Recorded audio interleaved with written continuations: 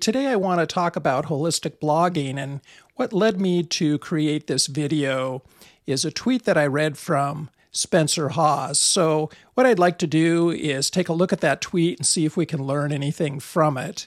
And then I will continue and describe what holistic blogging means to me. So Spencer Haws has been a very influential person within the niche blogging community. He has a website called nichepursuits.com, and he also has a YouTube channel by the same name. I'd highly recommend, if you've never seen any of his content or read any of his articles, that you go do that. So Spencer's tweet has garnered quite a bit of attention, including attention from Google. So let's go ahead and see what it says. So Spencer says Google is slowly killing blogging. Blogging used to be about providing off-the-cuff updates, sharing unique perspectives, and interacting with blog comments. So he basically says that the whole premise of the reason we used to blog was to just share information with each other.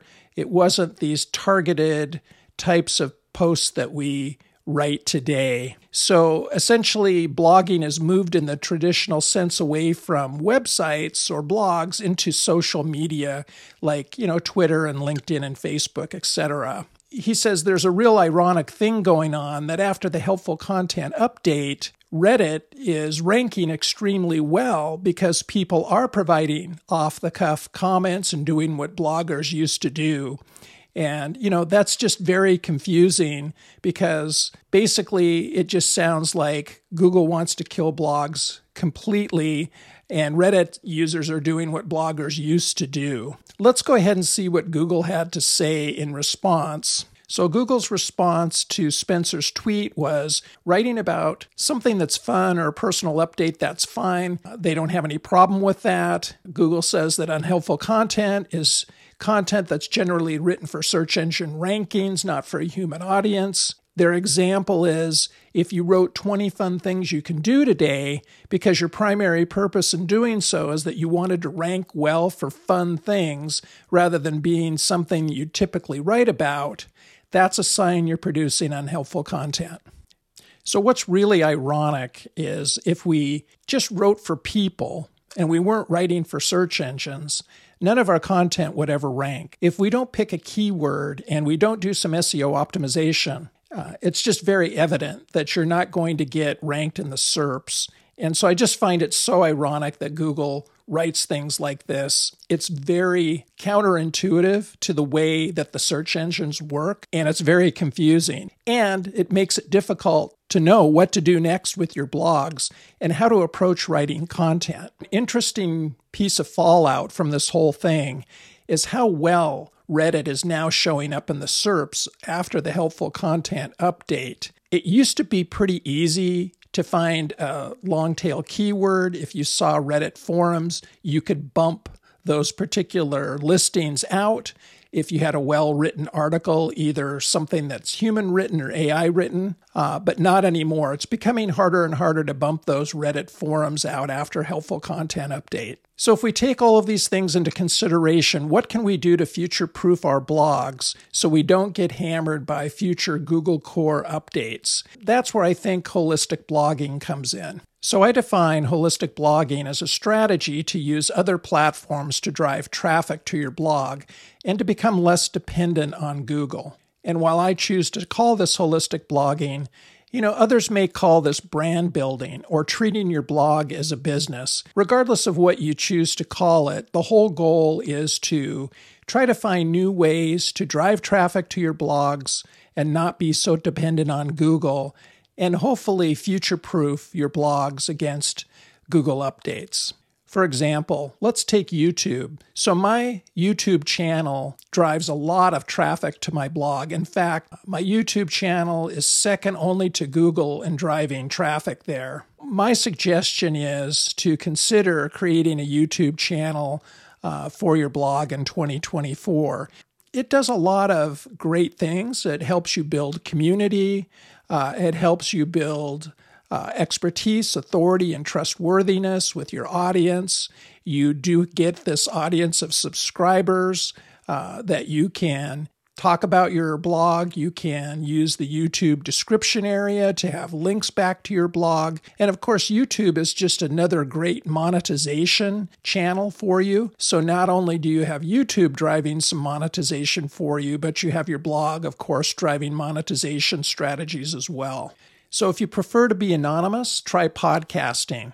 Podcasting doesn't have as many avenues for monetization as a YouTube channel would, but technically it's a little easier to pull off because you don't have to do any video editing, just the audio editing.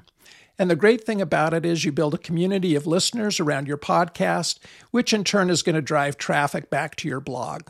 So other tools you'll want to consider using are Twitter, Instagram, Facebook. All of those tools have a low barrier to entry and can be used to build a community and drive more traffic back to your blog. And in turn, that's where you can offer your affiliate offerings or digital courses or whatever it is that you're selling, or maybe your blog just runs purely by ad revenue, and that's fine too. But the key is those particular things will help you push people back over to your blog and increase your traffic and not be so dependent on Google. So another thing to consider is trying a newsletter. Now, newsletters are sort of old school technology, but with the advent of Substack, newsletters again are on the rise. People like them and they like to subscribe to them. So I happen to use Ghost.org for my website. Ghost is specifically made as a publishing platform. So you host your website there, but it also makes it really easy to build a mailing list and to send out newsletters. And in fact, Ghost even gives you the capability to do a paid newsletter with a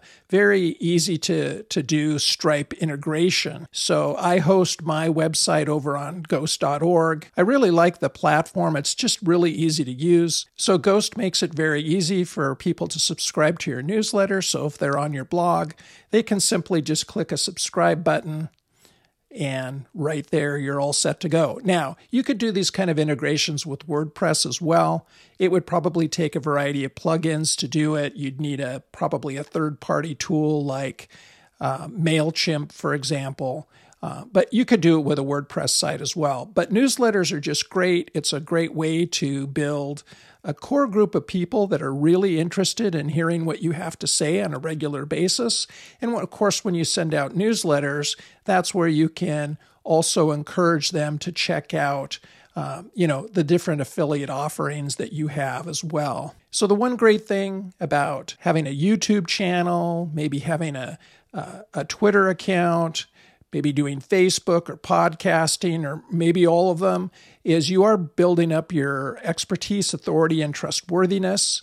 So for example, when people go to your About page, not only do they see your bio, they see your email contact information, they see your link to your YouTube channel, they can follow you on Twitter, Instagram, whatever other social media platforms you plan to use. And the thing is, when you go to a business website, that's what you typically see. So you're not looking at a cookie cutter affiliate blog page where all you see is a picture and maybe an email address, and that's it. Nothing else supporting the website. I think this sends good signals to Google about your expertise, authority, and trustworthiness. So I'll be the first person to admit that the holistic blogging strategy does have some flaws.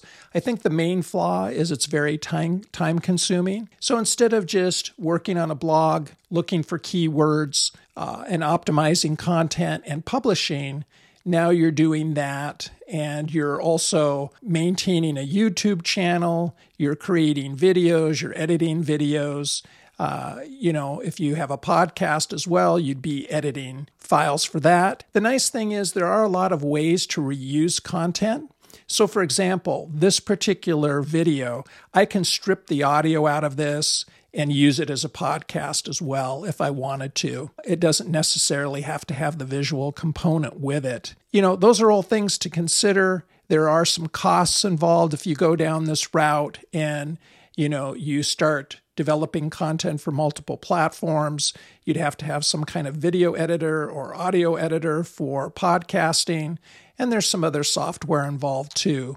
So you have to think about what your time limitations are and whether you can do all of these things. I just think it's a great way to go. I think it's a good strategy. In the near future, I'm going to be talking more about YouTube, more about podcasting, along with blogging content and, the SEO optimization content that I've talked about in the past.